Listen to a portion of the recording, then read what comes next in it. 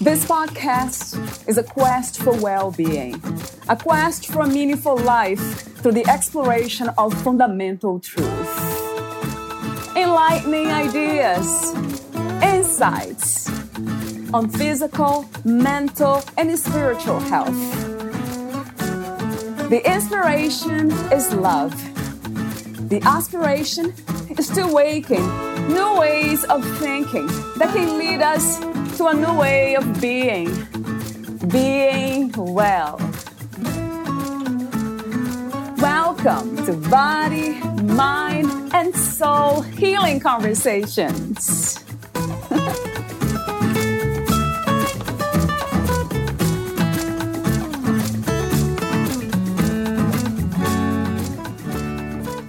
Being trauma-informed means every part of me needs to be present for that class.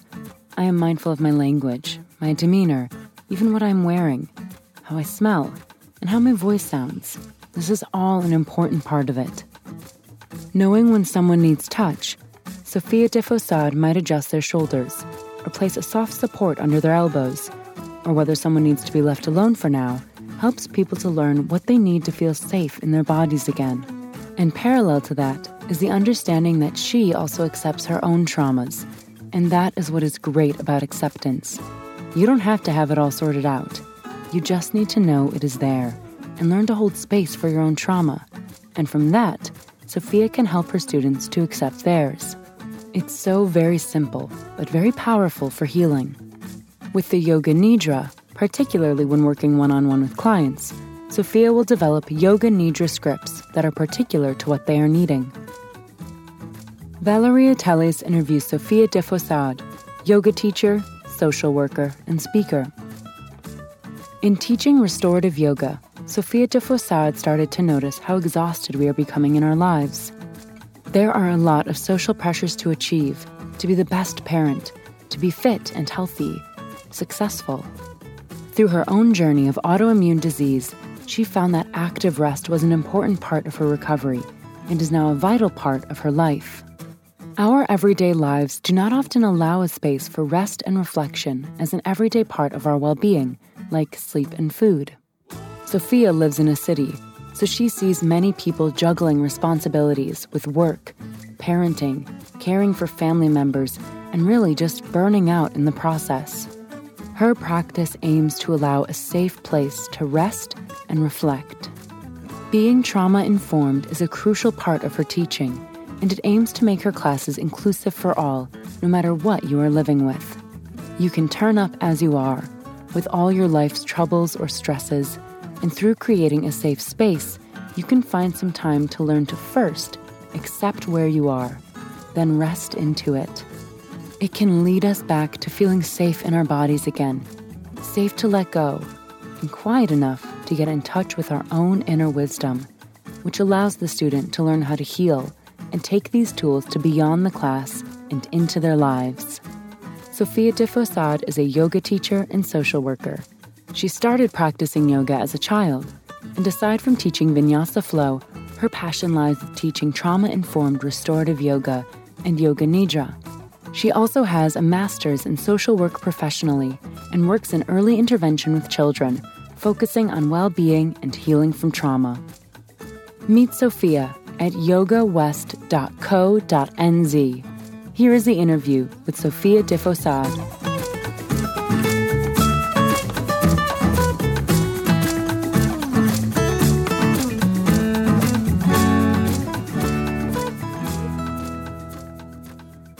In your own words, who is Sophia de Fossard?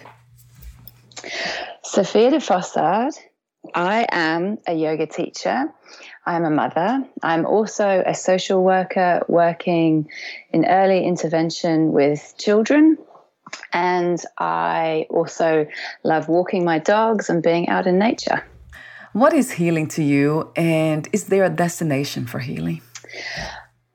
That is such an interesting question.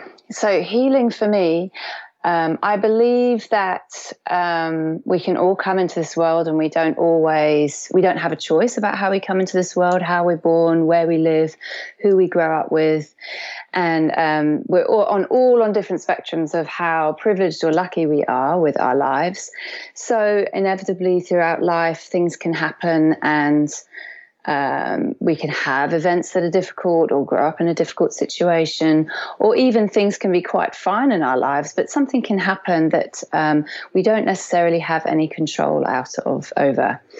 And healing for me is, there's a lot of talk about, fighting for your health and all that kind of stuff. And I more come from a perspective of accepting what we've got and working what we've got and finding that place within ourselves where we can feel comfortable, have some resources around us to work with healing and integrate that healing into our everyday lives.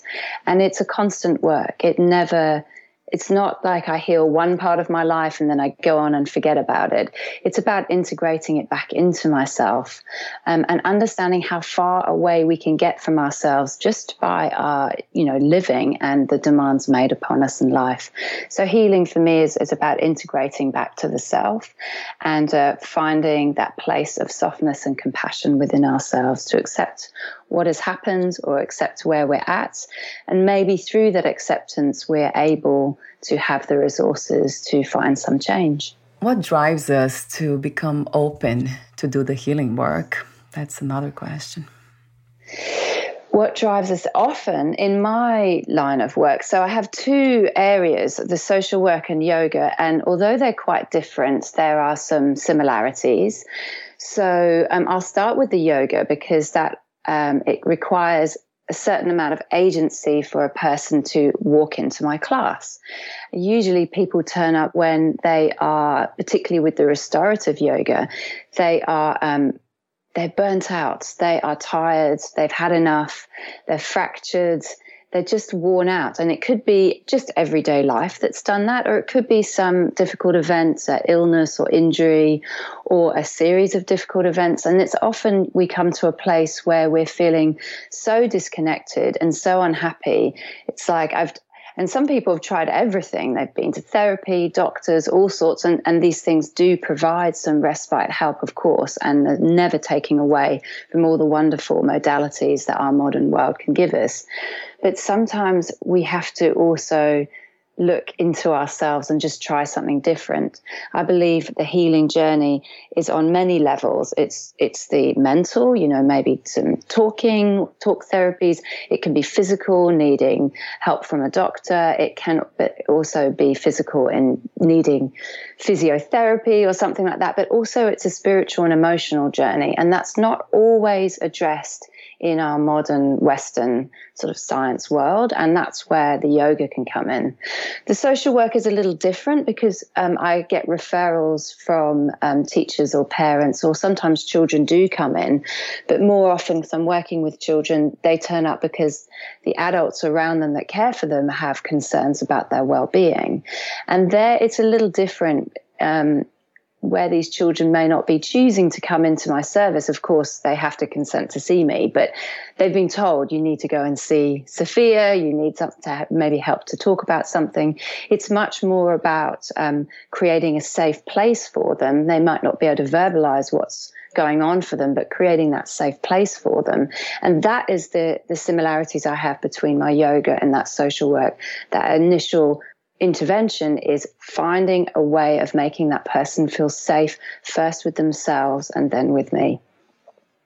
I love that, this idea of creating this space of trust within. Yes. And then finding that out there too. That's what a wonderful combination. And just something I want to speak of that you mentioned just before, this work, I cannot do any of this work without first working on myself and feeling safe within myself. And that is an absolute key part to all my practice, whether it's social work or yoga, is that I'm aware of who I am, where I'm at, and what I'm bringing to it. It's not about fixing what's wrong with me or anything like that. It's about being aware of it and working with it. And that's very, very important to my work. I love that too, this component of acceptance and then self-awareness. Yes. Because it seems like trauma, it never goes completely away, right, Sophia? No. Or it does? No? No, it doesn't go away. I agree with you. We learn to integrate our trauma, and it happens on many, many levels. And you need lots of modalities to do that. It's not just one way. For a long time in Western medicine, it was talk therapy or potentially drug therapy, and they have been remarkable in helping people with trauma. But it's not the final story. And you're right, I believe it's integrating and learning to live with our new selves and turning something that could have been quite negative into like our internal radar system, so that we learn to understand things in our environment that can cause us triggers or stresses, and we can learn to manage them and therefore become a bit more accepting of who we are. I think I mentioned off record about something that I read on that says trauma changes the brain. And so acceptance and love and self-awareness. Do we have studies that show that this is actually real as well? In terms of how trauma can affect the brain? Yeah, trauma, they have studies on that already, but the acceptance or love and all the opposites of trauma, per se. Yes, there are a lot of studies out there, particularly through mindfulness studies, and also there have been yoga studies as well. And these are peer-reviewed. There's lots of peer-reviewed studies out there to show that having a place where you can come into the body and in a safe place in the body, and maybe it's through movement or it's through restorative yoga or through a mindfulness meditation, can increase those feelings of self-compassion, which is really, really important, because it's so easy to view ourselves if we've had trauma, whether it's one-off events or long events or growing up in systemic oppression. It's so easy to view ourselves as broken, as unfixable, as damaged. But what I'm trying to work at, and what a lot of these studies have shown, is that you're not. You have adapted to an extraordinary set of circumstances to survive. And sometimes those adaptations don't go away because you're still working in that survival mode. Bringing some compassion to yourself is one of the first key parts of that healing process. Another question about healing that I have is the obstacles to healing and the misconceptions also about healing. This is a big topic. So I might break this one down a little bit. So obviously there are structural obstacles in our societies, and that is access to counselling or access to yoga classes or even access to social workers. So I'll put that one to aside because that's a very big topic. But some of the obstacles are a lot of our messages out there. So in our modern society, there's a big emphasis on being productive, being busy, having status through your work, your achievements, maybe even the kind of house you live in, who your relationships with, all that kind of stuff. And these can be seen as, well, I don't want to give up those things. I don't want to... Is it an acknowledgement of failure? Am I seen as a failure in society's ideas if I suddenly say or decide to say, I've had enough, I need to focus on resting or restorative yoga, or I need to ask for help? So that's a really, really big one. And I think people do get to a point of being quite burnt out before they get to a place where they realize they just simply can't go on in the way that they're going. And some of the other obstacles have unfortunately been in the wellness industry itself. There's a big, I very, very much believe in the power of positive thinking. However, it cannot be in place of acknowledging how we're feeling and the trauma that we hold. You simply can't positive think and your way through this. Sometimes you do have to not necessarily acknowledge the traumatic events, but acknowledge how you're feeling and learn to accept that before we can move on with it. When it comes to this idea of pain, is that something that you connect to suffering, or pain is somehow different? Another very interesting question. So you touched on something very important. And yes, in our brains, we are wired to reject or push away pain, whether it's physical, you put your hand on something hot and you remove it quickly, or that not everyone enjoys conflict and want to keep away from difficult relationships. So, but pain is an inevitable part of our lives. We can look after our bodies as much as we can, and that is also very determined on how much privilege we have to do that.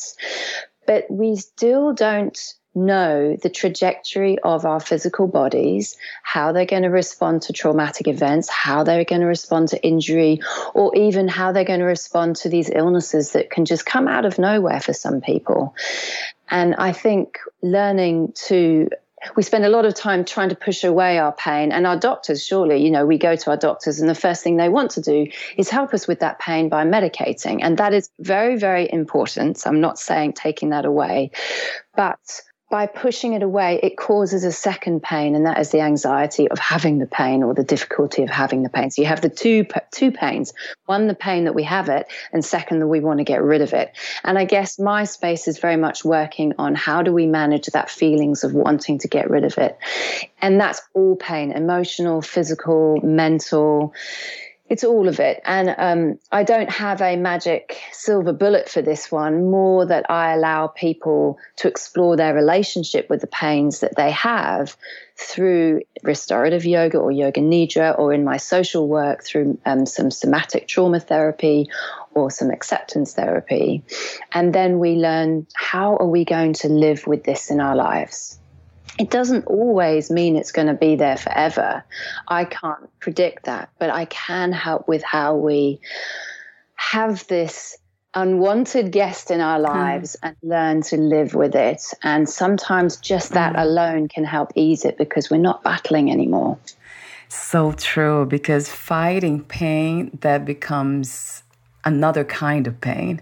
So it's compounding the issue. Absolutely. So true. So true. I love your wisdom. And I have another question. I have so many questions, way too many. Yeah, let me ask you this one.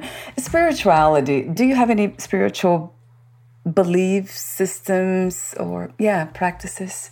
Yoga, it is one, actually. Yes, of course. Yeah. And I have a long relationship with my spiritual journey. And I was very fortunate that my mother taught religious education, but when I was a little child, she read to me from many, many different religious and spiritual texts. So not only the Bible, but the Bhagavad Gita, the Quran, Zen koans. She read me a lot of Buddhist texts, and she treated them like stories, because of course in all our belief systems are wisdom within those stories. So from an early age, she opened me up to this idea of our life can be seen through narratives and stories. And she taught me meditation, and I went on for very many years, had a very devoted Buddhist meditation practice through Theravada Buddhism.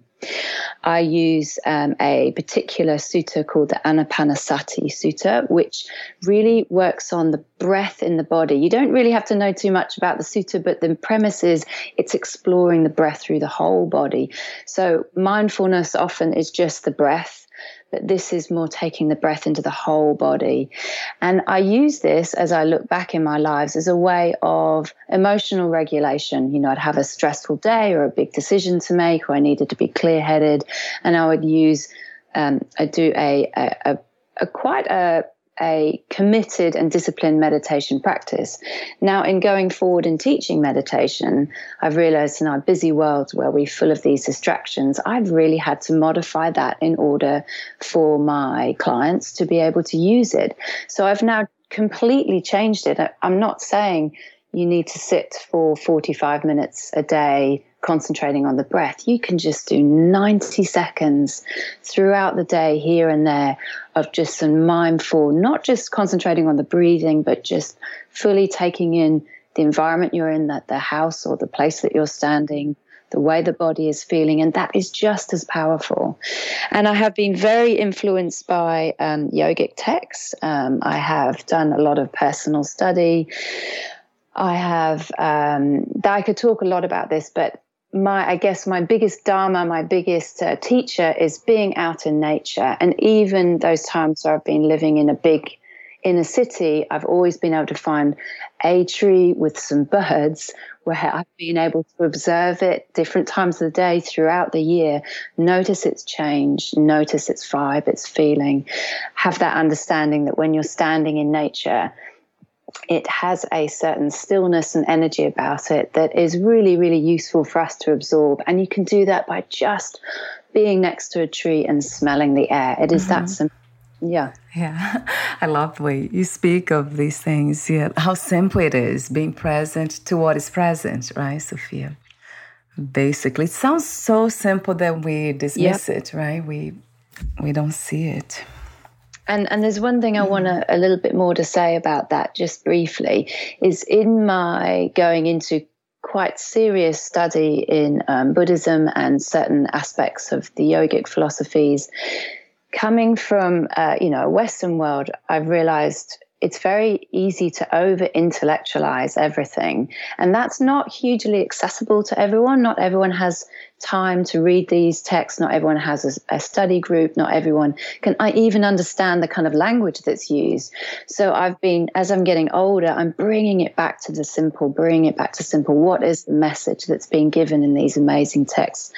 And a lot of it for me is that embodied moment of being with the breath and being with the self and accepting where we are at right as we are. Yes, 1 billion times to that truth. Accepting this, it's already fulfillment. That's how it comes to me over and over again, that this is a miracle. If I can use words to express what this is that we call life, it's an amazing experiment of wholeness, right? It is. Wholeness, feeling separated. How incredible that is. If there's one purpose only for this experience called life, what would that be from your perspective? Oh, that's such an interesting one. So, and it changes throughout my years, but I've had quite a lot of trauma in my own life and grew up in a family that experienced a lot of trauma. And one of the things that I've really come to understand in myself is, in order to make sense of that, I have to first accept these things that have happened, learn to work with them, and then I can work with others. Otherwise, I can't make sense of what's happened to me. If I'm able to accept the things that have happened in my life, and it hasn't been extremely extraordinary, it's just the way it's unfolded. But being able to make sense of it and accept it in my life, it really does help me to connect with others in a non-judgmental way, in a compassionate way, in an open way, and allow a space for them to explore their own healing possibilities and maybe also offer a little bit of hope. And that for me is really the purpose, I feel, of the work that I do and the way that I live. Yeah. I love that too. And when you talk about acceptance, you mentioned so many times throughout this conversation already, that makes me think about accepting not just the unacceptable, but accepting sometimes that we don't accept, that we are not able to accept certain things. I completely agree with you on that one. I completely agree with you on that one, because if you're being told to accept everything all the time, and you feel you can't, that becomes another stick to beat ourselves with. And I remember speaking to a student once who had this very long illness and was finding it very difficult to accept their huge change in their lives. And being in a place where it's okay not to accept it is a form of acceptance. And from that, it can be liberating to start to make some space for some healing work. Yes. Another trillion times to that. Accepting everything. Yeah, it's so healing. Even to listen to it, it just opens the heart and the mind. Yeah. So my last warm-up question is, what do you love most about being in a human body? What do I love most about being in a human body? I think it's how adaptive we can be. We're not born perfect. We're not born with a manual of how to do things.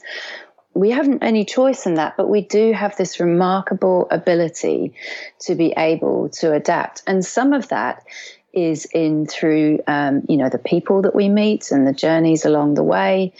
And I think I'm careful with the word resilience because it has been used particularly in the social work world. If you become resilient, therefore you can put up with the difficult things in your life, which I don't necessarily think is an entirely healthy way to view it. It's important, but sometimes we need to change the things in our lives around us. But we are as human beings remarkably resilient. And we can't fit ourselves into little boxes. I constantly surprise myself. The people I work with constantly surprise me. And I do love that unexpected joy and that learning capacity we have at my own adaptations in life, but also how other people adapt to their circumstances. I mean, it's really quite extraordinary, some of the lives and people that I've worked with, and how remarkable that they have come through whatever they've been through to find a bit of wisdom and clarity. And I think that's probably one of the most incredible things about our species. You use the word adaptation, right, more than resilience, because it does imply that we need to become as strong as possible to take in everything. That's not always realistic and true. Exactly. Yes. Adaptation, right. Perhaps even having the clarity and courage to make the change too that we need to make. That's part of whatever we call resilience, but also connected to what you talked earlier about self-awareness. That's a game changer, isn't it? To become self-aware. It is. And another very interesting question. You're full of great questions, Valeria. Self-awareness, it's not something that's really taught as a part of parenting or everyday lives, to be self-aware. It's interesting. It seemed to be forgotten. It's a little bit stronger through religious practices and meditation practices, but on everyday modern life, it's not a part. We're not really taught that there's an important space in our everyday just to sit back and reflect on our day. Not necessarily, and to learn to do that, without judgment. So there's self-awareness, but you can also hear that, the negative voices coming in. You shouldn't have said that, or you could have done more. You didn't do good enough. And it's learning to tease that apart so that we can just simply be aware of what we've done. Maybe look at why we've done what we've done or didn't do, but to also try and remove some of that self-judgment so that we can have a little bit more space to go in and explore it. So self-awareness, it's very much connected to this non-judgmental space of being. Yes. I love that. Yeah, it's so true. So true. I love your wisdom. Thank you. So trauma-informed yoga, is that what you have been talking so far about, or something different? Definitely trauma-informed yoga, and also trauma-informed social work. And Talk to me for a moment about somatic trauma therapy. Is that something apart from yoga or integrated? I've definitely integrated somatic trauma therapy into my yoga and to my social work practice. I was fortunate enough to do a short course in somatic trauma therapy through with a gentleman called Dr. Albert Wong, who's based in America. And somatic trauma therapy is very, very simple. And in this course, it was really interesting, the kind of people that were on this course. There weren't lots of yoga teachers, but there were lots of psychotherapists, occupational therapists, physiotherapists, counselors. And somatic trauma therapy is a practice by which we learn to place ourselves in time and space right where we are. a lot of our therapy in the past has been very focused on what's going on in the head. And it hasn't really been very connected to what's going on in the body.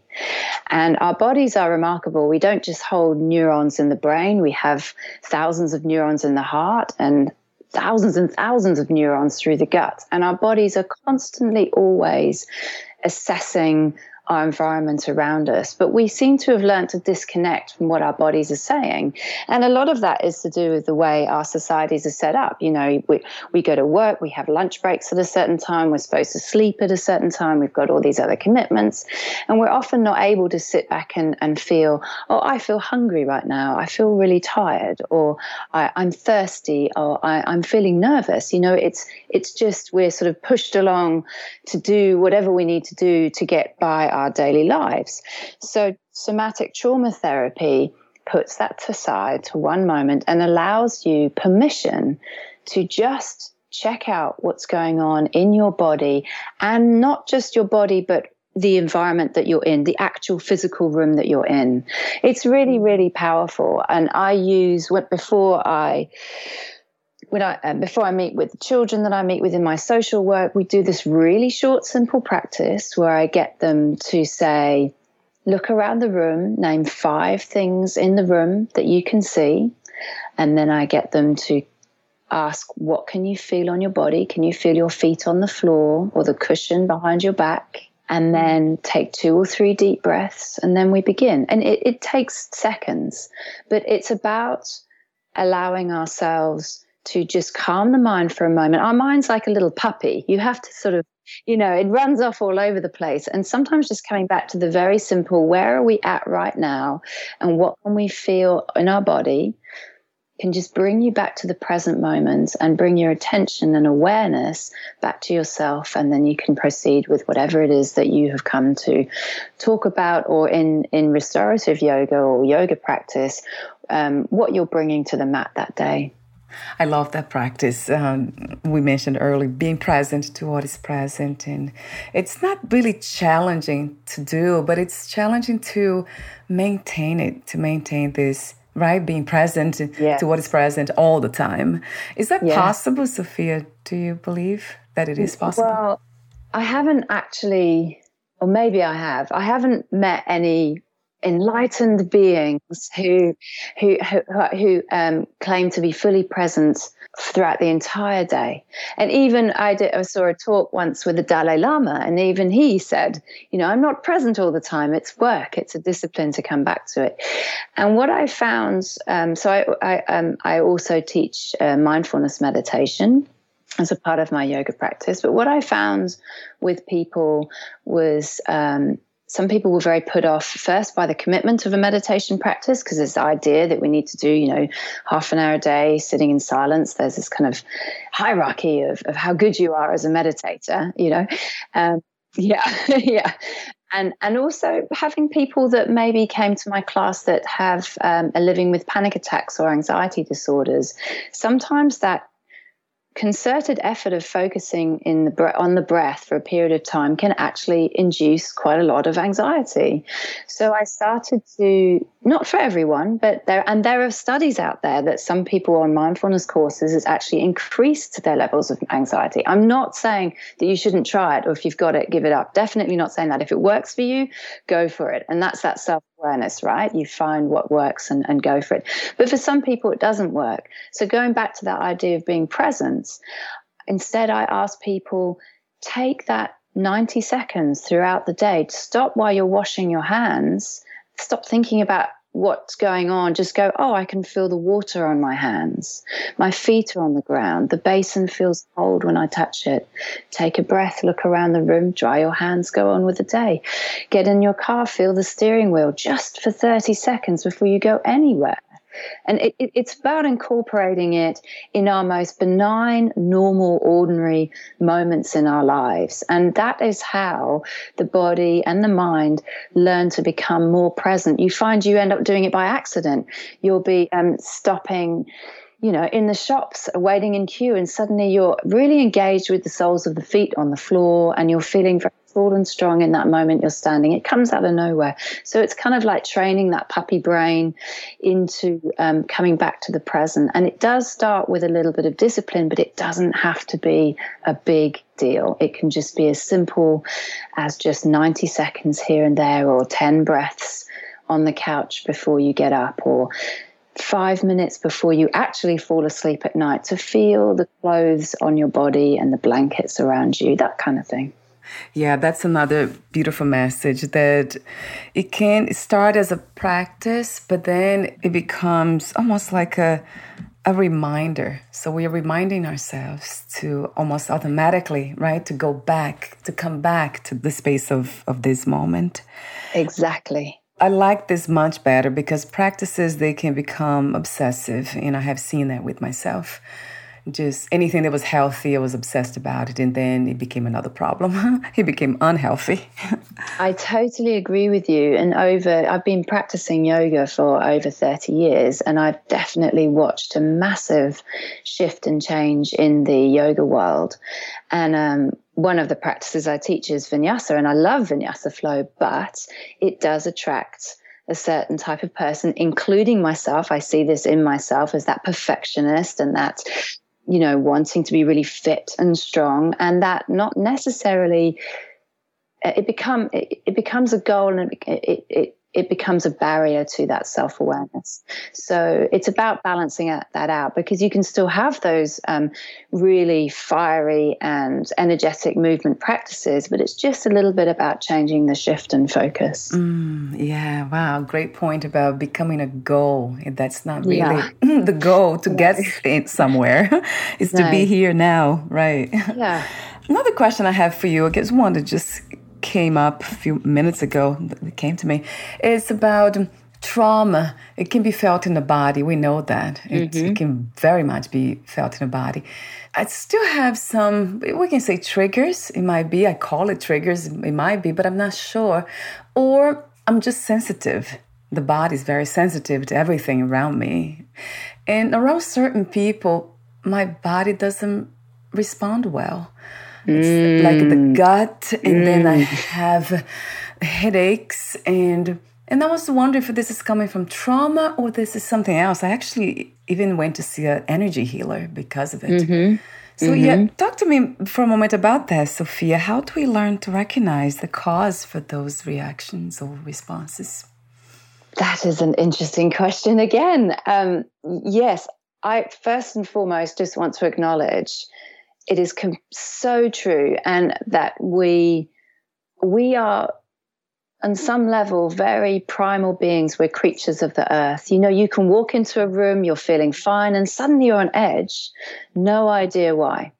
So I've been very influenced by the work of Stephen Porges, who works with polyvagal theory and this idea of the vagus nerve. It runs all the way through the body, from the brain all the way down the spine, and it's constantly taking information from all our organs, as well as taking information from outside of ourselves. And sometimes, and our optimal state is when we're feeling very social, not necessarily social as in we want to go out and party, but just being able to socially connect with people, and just that feeling of being at ease.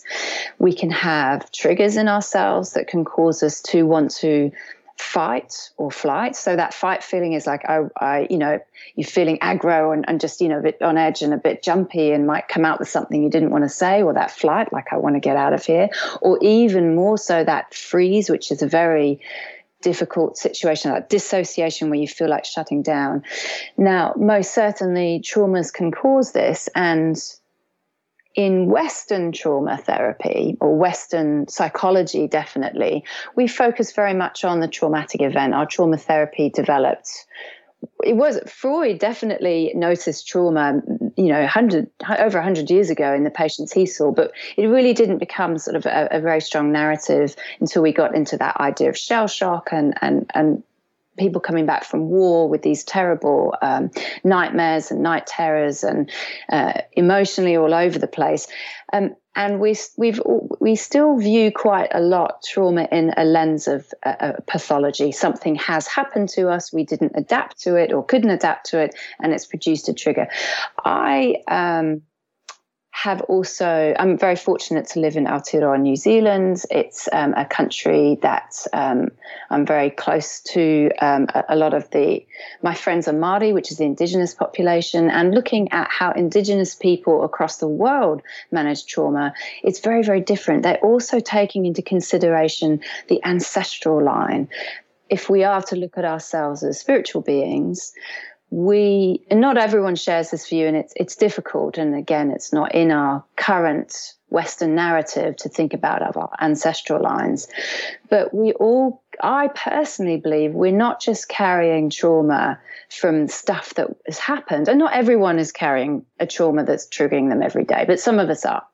But we can also carry it from generations back. And if you think about this, you existed in your grandmother's womb, because when she was gestating your mother in her womb, your mother was also creating the body. The fetus is born with all its eggs in the ovaries.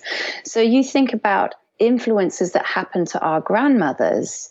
We, a teeny tiny part of that was an egg that became us when we were born of our mothers. I mean, this was a game changer in my mind in understanding that intergenerational link. So teasing apart whether we are just very sensitive or whether we've had a trauma is quite difficult, and it goes back to that self-awareness. But the one thing that is amazing about viewing things through a trauma lens is that it applies to everyone, whether you've had a trauma or not. If you're looking at people as that we are these not just cerebral beings, but these primal animal beings that will also react to environments, we can start to understand that a trauma doesn't have to be a specific major one-off event. It could just be a reminder of something, and it doesn't, sometimes not even that deep or problematic, but one of the things that consolidate a trauma response is the emotional aspect of the event that happened. And it can be really minor, but our triggers can happen everywhere. And one of those things about that somatic trauma therapy is when you're learning to look around the room and see those benign objects around us. Sometimes benign objects for people are a trauma, but if you're learning through trauma therapy that you're seeing, I don't know, for example, you might have witnessed a nasty argument where someone smashed a cup on the floor and it was a big shock, and then you don't realize it, but seeing a cup and a kitchen floor can bring it back. But when you do that trauma therapy and you learn that you can be in a kitchen seeing a cup and the floor, but right that moment you're in a safe place, you can start to unlearn some of those patterns or triggers that we have. I mean, that's a very simple example. Of course, there are traumatic events. I don't want to talk too much about that because I don't want to trigger listeners, but there is, it can be as benign as something like that can trigger us, but learning that somatic trauma therapy, finding that place where we're safe right now, can help us unlearn some of those reactions. To identify them.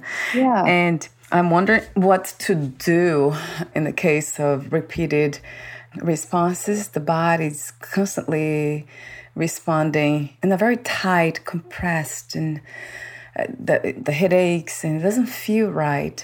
So is that something that you suggest, like in my case, to remove myself? Those people are family members, so I can't really remove myself from their lives. No. But, right. No. Not a good advice to give here. No, it's not. Just cut everyone out of your life that bothers you. Yeah, it doesn't work. Yes. We don't want to do that because, we still love these people that can be in our lives that might cause us difficulties. And that's an interesting one. I believe, because in my social work, I get this a lot. So I'm often working with children who are or families as well. I work with, not just the children, but their families too. And they can be in very difficult environments. And how do you learn to manage those environments? And because we can't always change it, right? We can't just go, right, that's it, cutting it all out and see you later. I'm going to live in my pretty house in the forest and not see anyone. Yes, isolation. It doesn't work like that. So it's true. One of those things, sorry to bring up the word again, is that acceptance. One of those things is accepting, of course, that other people can't change the way they are. We can't change other people. That other people can change. We can't change other people. That's what I'm saying. When we start to view the world through a trauma lens, and it's not pathologizing everyone to be traumatized, but when we understand that some people behaving because they've adapted in certain ways to extraordinary situations, and these things can be seen as quite benign. They just could have grown up with two very hardworking parents, which meant mum and dad weren't around very long. Everything seemed all right. Weren't around very much. Everything seems all right on the surface, but the children felt like they needed more, and they've grown these adaptations to cope with that. Maybe it's they're a bit tough, or they're, not very open with their feelings, or, once you start understanding the trauma in ourselves and you view the possibility that it could be in others too, it helps to be a little bit more compassionate with them, and then ultimately compassionate with us, because at that moment when we walk into that room or have that interaction with someone and it does put us on edge or make us feel uneasy, at that moment in time we are the ones that need to love ourselves and just be, actually maybe not love, that's a tricky one, be kind to ourselves like we would a friend, so that we can't change this other person, but we can just protect ourselves a little bit more. And aside from that, incorporating a few more practices in our lives that are around resting, actively resting, or active self-awareness practices can help to just become your own friend. And when we've grown up, maybe not feeling very good about ourselves, or we might have had messages that haven't made us feel loved. When I'm working with people, I get them to start off imagining their best friend. And it could be even their pet, their dog or cat or rabbit or whatever. It doesn't matter. Someone you feel completely at home and comfortable with. And you imagine that you're with your best friend. What would you say to them if they came to you and said, I've just had a really tough day. I had to spend all day with so-and-so, or I had a difficult conversation and they didn't even say very much, but I've left feeling really jaded. You just want to hug your friend or hold their hand and say, oh, I feel for you. Can I make you a cup of tea? We can just sit here and talk. It's okay, And it's about learning to turn that back into ourselves. Oh, what a beautiful suggestion. Yes, I agree, Sophia.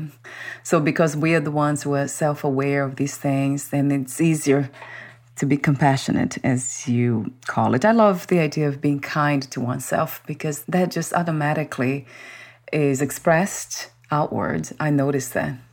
And there's one last thing I want to say on self-awareness, because it is, some of us are born naturally very self-aware. And it sounds like you're one of these people born with a natural ability to be self-aware. It's something that, of course, we all develop.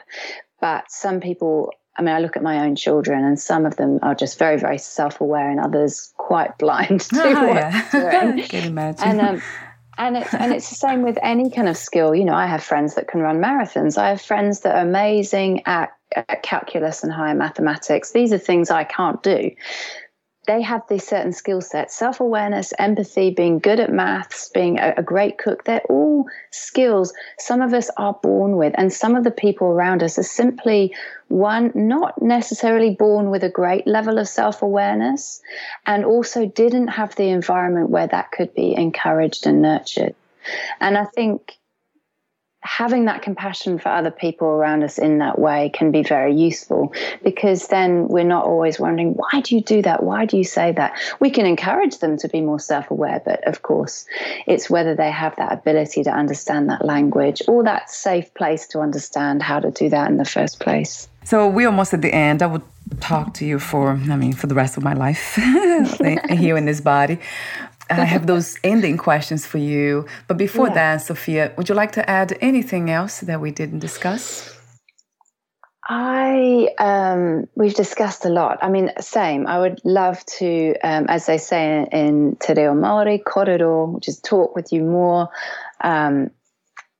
But I think we've covered a lot. I mean, there's so many areas I could go from here, but I think maybe we'll go with your ending questions. Otherwise, we will never get off this podcast. That's true. I agree. Happily agree. So let's see. I have too many those ending questions too. I'll choose a few of them. Let me ask you this one. What was the hardest lesson to learn about yourself and life as of today? Oh my goodness, I'm not perfect. We all can relate to that.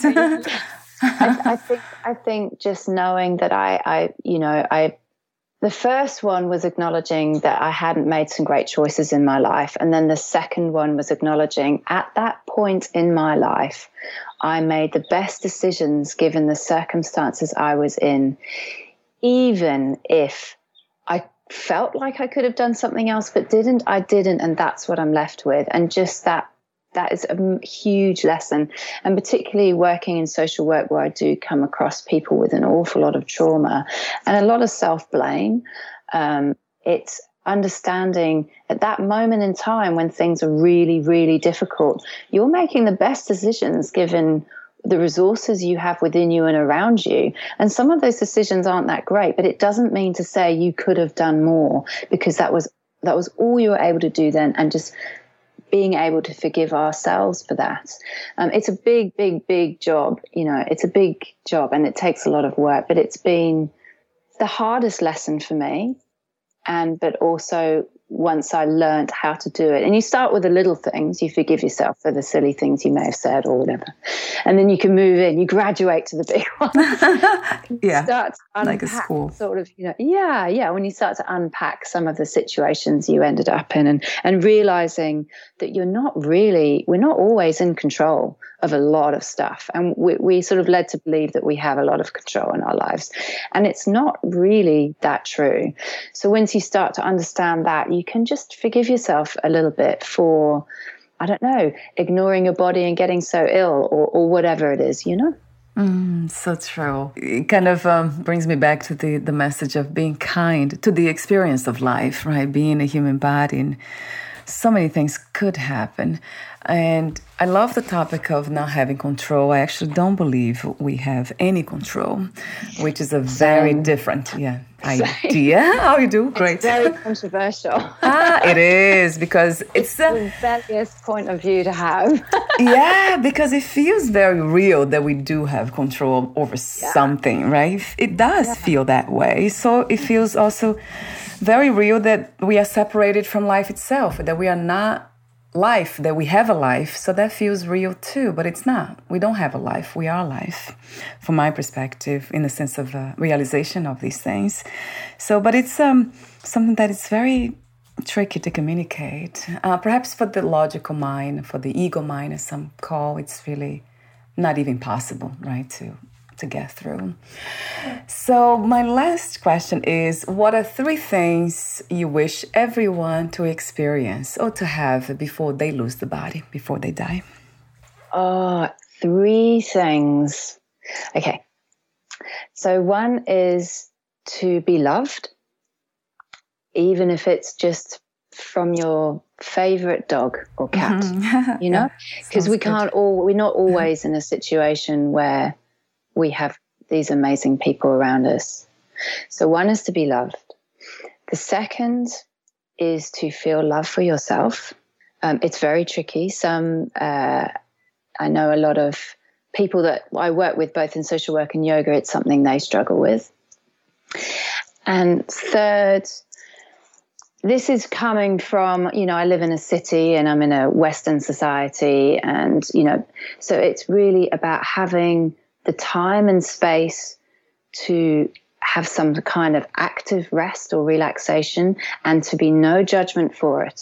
So if you need to go, actually, I just need to sit in my garden and do nothing for an hour, being able to do that without anyone, or at least one part in your life where you can have some space to do that without feeling those obligations to do all that other stuff that we do. Because it's really being with the self, you are able to develop those self-awareness, the self-love, and the time and space to reflect on what's going on for you, what you can control and what you can't. Yeah, so true. I love your wisdom, Sophia.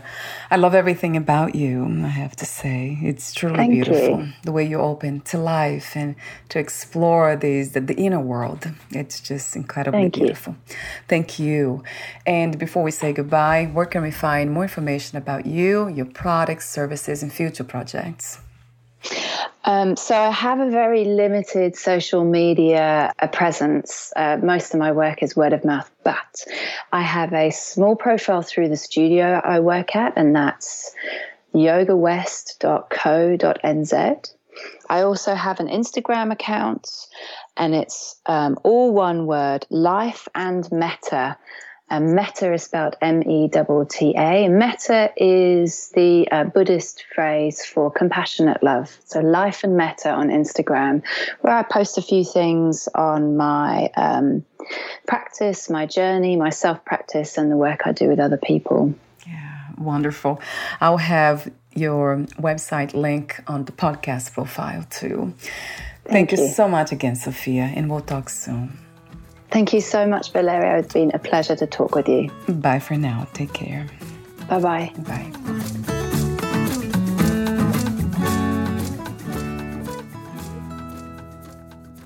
Thank you for listening. To learn more about Sophia de Fossard and her work, please visit yogawest.co.nz.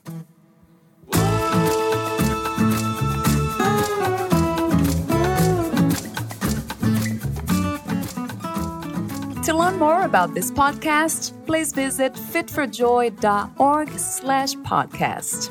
Thank you again for listening, and bye for now.